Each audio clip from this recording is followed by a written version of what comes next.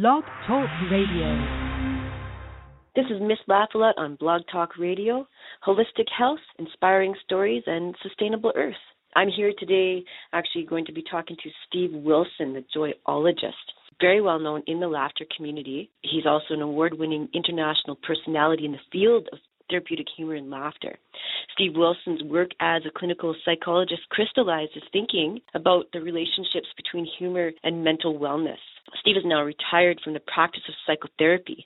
Steve continues to intertwine substance and humor in ways you never imagined. Steve is the president of the World Laughter Tour, which is an organization that promotes health, happiness, and world peace through laughter. He innovated this program called How to Create Therapeutic Laughter. His Laughter Circle programs are used by thousands of people at work in schools, hospitals, healthcare, treatment support groups, nursing homes, and more. And he's going to tell us more about that. Steve is one of America's top-rated speakers. He has earned the designation of Certified Speaking Professional from the National Speakers Association.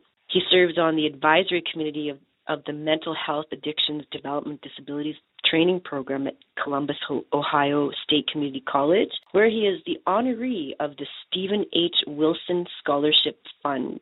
As an internationally acclaimed advocate for the benefits of laughter, he received the 2007 Golden Laughter Award from the French School of Laughter. He is the director of the National Humour Month, which we will be talking about, and the 2010 recipient of Association for Applied and Therapeutic Humor's Lifetime Achievement Award. Today, Steve will present his reflections, perspectives, and a practical framework for how laughter and humor enhance health and happiness. Steve and his wife, Pam, are the joyful grandparents of the 10 smartest, funniest, and most beautiful children in North America. All boys except for 6, apparently. Please welcome the wonderful Steve Wilson. Hello, I'm here. Hey, how are you, Steve? Hi, I'm happy. How are you? You're happy. Yes, Yay. I am. I do hear, Steve, that coming up is National Humor Month. April is National Humor Month. And actually now, because of the Internet and the way things work, it's not just limited to the United States. It's a month for everybody around the world. It really has what they tell me it's called a global footprint. But the month of April being set aside for humor, that happened around 1975. It was an idea of a comedian named Larry Wilde. He was a character actor on television, and he started collecting jokes and writing books, and he was a comedy writer, and he ended up being the best-selling joke book writer ever. I mean, millions of his books are out there to help people laugh. And then Larry is he's in his 90s now, and a few years ago he asked me if I would please take over as director of National Humor Month and advance the mission and move that forward. So the idea is to take a whole month. There are special days. I just saw a National Donut Day. But there are special days and special weeks where we celebrate all kinds of things. But a whole month, I thought, what a great idea. 30 days to embrace laughter, to get people to appreciate humor. And that is in any form. Comedy, jokes, joke books, movies, live shows, just interacting with your friends. But to say, humor has an important part in our lives as human beings. And as a psychologist, that really fascinated me. And as I looked into it, and now there's much more research available telling us that humor is one of the things that gives us balance in life. I give you a definition of a sense of humor, which is the ability to see the non-serious element in a situation. So having a sense of humor is promoted, and enjoying all kinds of humor is promoted by National Humor Month. It starts on April 1st, April Fool's Day. There is a website called humormonth.com. Everything that's on that website is free. There's a list of the American Film Institute's 100 funniest movies. There's a little sort of a calendar, something to do for every day of April to be sure you bring humor in. But so I've had so much fun doing this, and so many people are getting involved. In fact, I was just talking this morning to a library here in Toledo, Ohio, and showing them our program for Humor Month called Funny Literacy. And that is a program that uses humor to encourage kids to love to read. So we get the kids going to the funny stuff in the library. They can, whatever it is, they read a book, they watch a movie, and they write a report, or they put on a skit, or they report on what they found funny, and we send them a certificate, and we call them certified laughter readers. And a lot of the librarian was saying, a lot of adults point the kids away from the funny stuff. When are you going to get serious? Get a history book, that kind of thing, and that's not going to necessarily get the kids to love reading, and so we introduce them to it. The National Humor Month at humormonth.com. Hope everyone will find a way to, be sure to get on YouTube. Watch this clip, your favorite comedian, the favorite old movie that made you laugh. It's probably there. Review it. Take a look at it. And give yourself permission to let it out. Laugh out loud. We believe that the energy of our laughter, our smiles, especially the pleasant ways that we interact with other people, changes the energy in the whole universe. So we have a campaign going on now called Every Laugh Matters. Your laugh is important. If somebody made you feel bad about your laugh, they told you it was too giggly, or you cackled, or it was a hoarse laugh. People are criticized for their laugh, and then they stifle it. They inhibit their laughter. They don't want to let it out. I think that's why a lot of us go to the movies for funny things, because in the dark, when no one can see us, we'll laugh out loud. But when we're sometimes just with a group, especially if they're strangers, we're not sure. We're going to be criticized or whatever. And so we're saying, let it out. When your laugh is so important, it changes your interaction with other people. It changes your brain chemistry. It changes the health of your body. You're healthier when you let yourself laugh. You're healthier when you find something humorous, not so serious in a situation. I'm going on and on, but maybe you have another question. But I hope everyone will join us for that Humor Month. Well, it's all good. I love what you're putting out there. Funny literacy, it sounds amazing. What an amazing project, and I do hope that everybody can take a look at the website and become involved in Humor Month and all that they can. Steve, when we talk about humor has the power to help. What do you advise to keep humor from backfiring? Humor itself is a two-edged sword. Comedy can be a two-edged sword. Comedy and jokes can be insulting, degrading. They can hurt people's feelings. So I'll give some guidelines, because I think they're important to keep your humor from backfiring. Let's say you see a funny bumper sticker, or you hear something, or something comes across Facebook, you want to share it. Before you share it, you think about this. Considering who I'm going to tell my joke to, or share this thing that I thought was funny with, is it appropriate, timely, and tasteful to that person? Are they going to receive it and they're going to be okay with it? If not, leave it out and find something else. And another important rule is, we call it the 5-minute rule. Never poke fun at anything that another person couldn't change in the next 5 minutes. Never poke fun at anything that the other person couldn't change in the next 5 minutes. In other words, unless you know them really well and you know they can take the joke, things that are pretty permanent about us, we wear glasses, we have freckles, you've got red hair, or you're bald, or you're tall or short. I mean, things that are pretty permanent about people are often sensitivities that they would not appreciate you making fun of.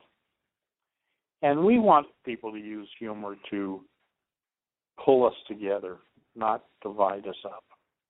It's interesting, the anthropologists who study, where were we millions of years ago and evolution, they believe that we laughed before we had language. We had laughter before we had vocabulary, and the laughter was a signal to other people, you're safe here. It's okay. We are going to take care of each other here. Laughter was a warm invitation to become part of the community. And we would like to see it used that way, especially during Humor Month. So think about what you're saying to people and who you're telling your joke to. It might have language in it that the other person wouldn't appreciate.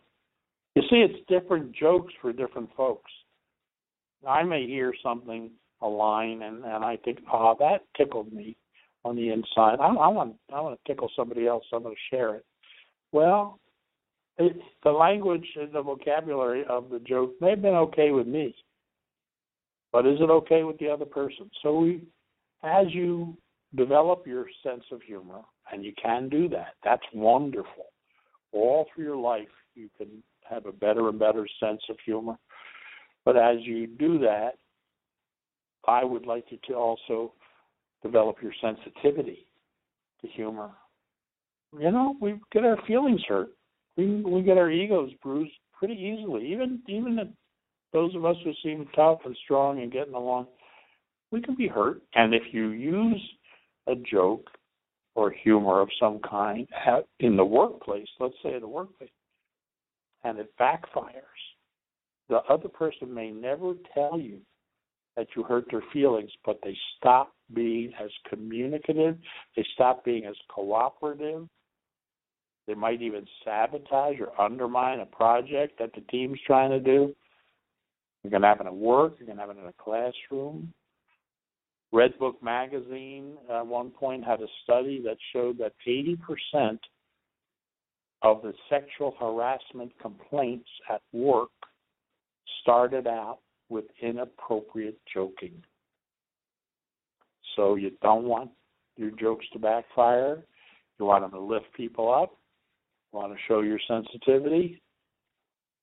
And as it also turns out that in the workplace, all things being equal among people applying for the same job, the one who shows some sense of humor is going to probably get the job.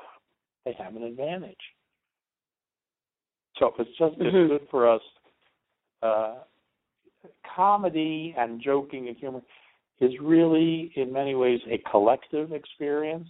Comedy especially is a collective experience. That's why we want to go in groups to a comedy concert or the movie, the funny movies and things like that. Because laughter is a social glue. I see your smiling face, you see mine, you hear, maybe we're on the phone. You can tell in my tone of voice or tone of laughter that I'm not faking this laughter. This is sincere. I'm really tickled. And not because you were funny or told a joke, but because we're connected. We're together. And it feels good. And laughter bubbles out. So our friendships and our relationships are stronger with good-natured laughter. How are they related to mental health and work, humor and laughter? Well, I'll take an obvious example, which is people who are depressed. And there's a lot of depression going on. It's related somewhat to stress, and there's a huge amount of stress going on in the world these days. But when you get the blues, when you get down, when you're feeling low, not much funny.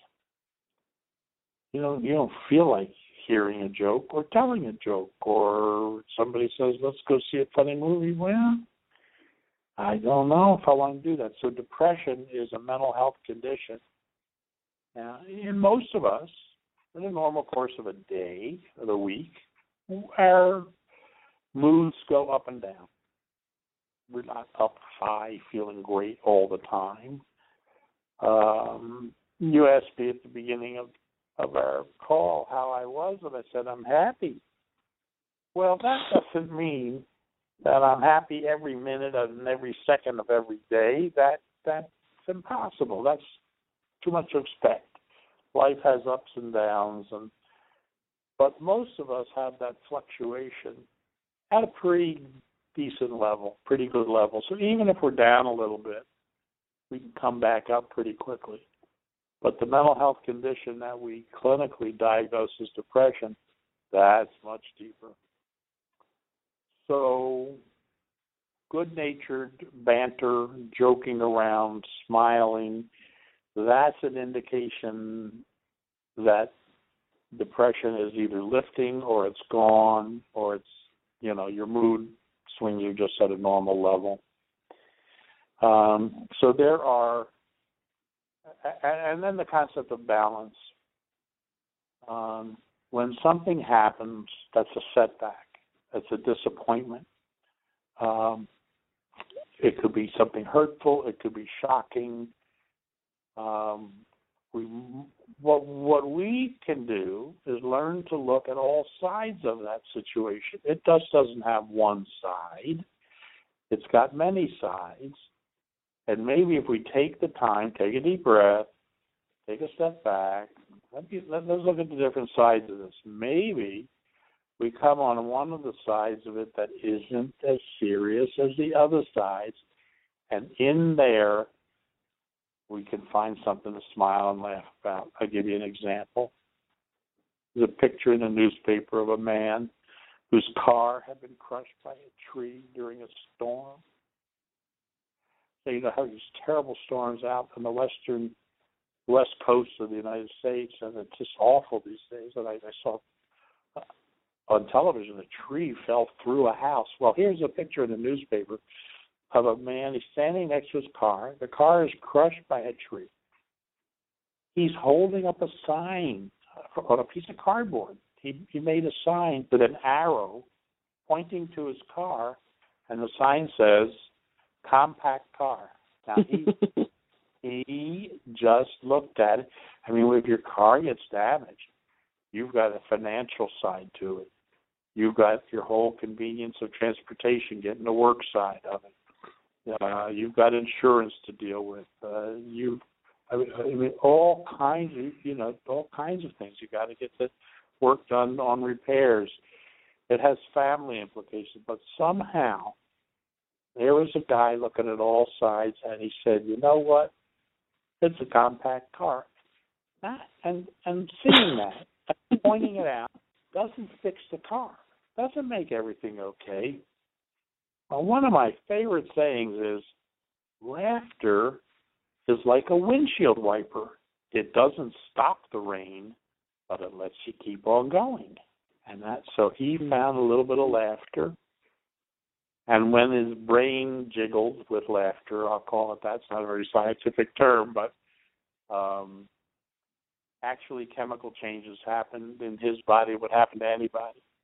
That keeps your immune system working, lowers the levels of stress hormones. That's been measured in scientific research. So you're stressed out, the car is damaged.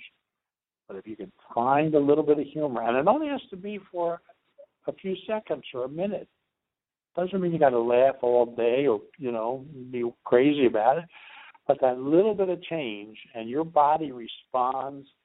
You're stronger, you will think better, and then you'll ultimately be able to deal with all the other things you have to do, all the other sides of the situation. So don't leave humor out. Question: what happens to the brain of, say you and I are in the same room, and I'm I'm really depressed. I'm ticked off and I'm not in the mood, okay? You start laughing, and then everybody else starts laughing. What's going to happen to my brain chemistry in my body? Well, that's going to depend. We're talking about the potential that laughter has to be contagious. We can catch it from each other. Finally, something good we can catch from each other. And it has to do with a quality we call empathy.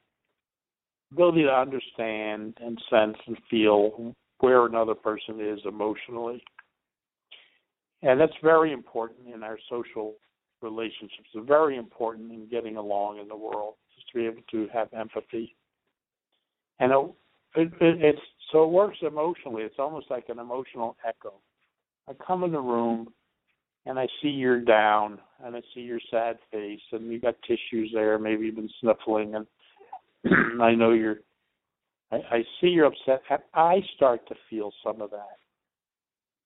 Myself, I'm empathizing with you. I'm relating to you. I get it. That's a very important quality. And what I don't want to do is tell you to snap out of it.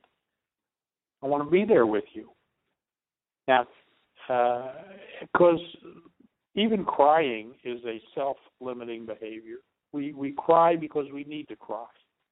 That's another aspect of the mental health of all this.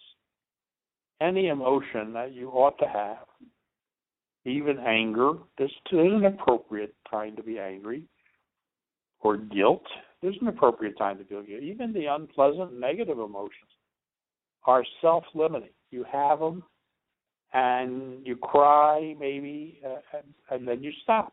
And you know, somewhere down the road in life, you'll probably cry again. Well, and laughing is the same way. Laughing is a self-limiting behavior. You can laugh your head off, having a good time with your friends, and then the party's over, and the laughter subsides, and it stops. And then, somewhere down the road, you'll laugh again. So I think I want to emphasize the idea that just try to be with people with their feelings. Don't just tell them to snap out of it or try to talk them out. And don't try to necessarily joke them out of it. Now, you can do that with a good friend. Somebody who knows me well,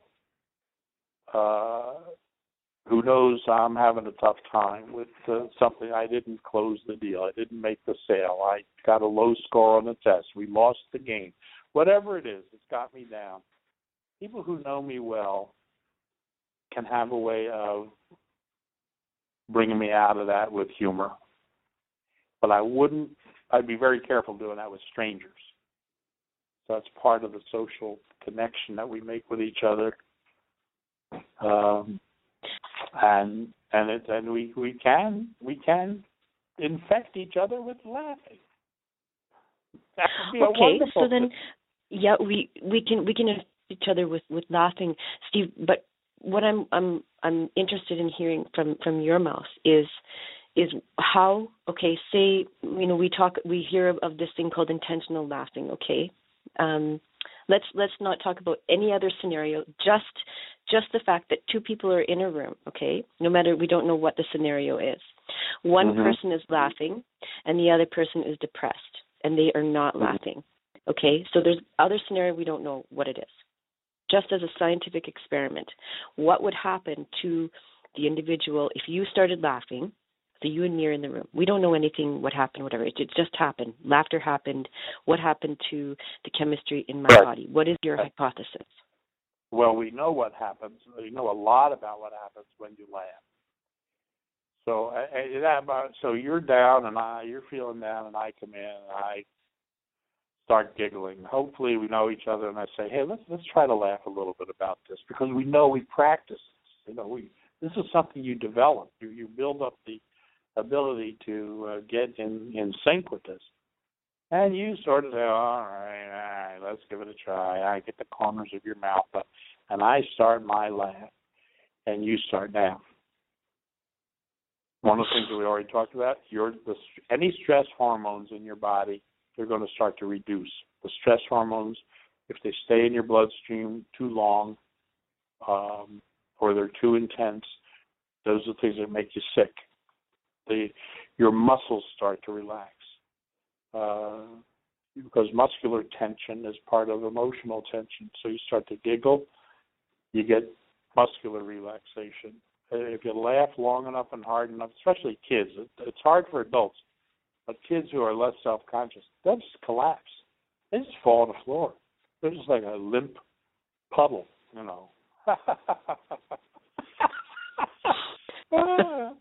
and so that's because your muscular system, your endocrine system, your immune system, they're all being affected in healthy ways if you give yourself over to this. And through our laughter clubs and through our laughter classes, people learn to really appreciate when somebody tries to bring them out of the doldrums, out of the blues with some laughter. Again, you know, we don't want to say, you don't have anything to be sad about. Cut it out. I mean, that's not true. That's a matter of perspective and perception. But every system in the body, you start giggling, you start taking in oxygen. You laugh long enough, you might come to tears. And when we analyze, and scientists have analyzed the chemicals in the tears, we find there are some toxic chemicals that you don't need in your body. They're being washed out in your laughter. And this is what. Thank you so much, Steve. We have about just under 60 minutes left of the show. Like I said, we could go on for hours, I'm sure. What would you like to leave our audience with today, and how can they reach you? Okay, the thought that I want to leave everybody with is every laugh matters. Whatever you've been told about your laughter, if it's a negative, think positive. Somebody didn't tell you the right thing. And when you're using humor, think of this African proverb, the axe forgets, but the tree remembers. Let's not cut people down with humor. And worldlaughtertour.com, that's the website. Huge amount of resources, information, encouragement. worldlaughtertour.com. Miss Lafalot on Blog Talk Radio. See you around the playground, hey? You're welcome. Thank you. All right.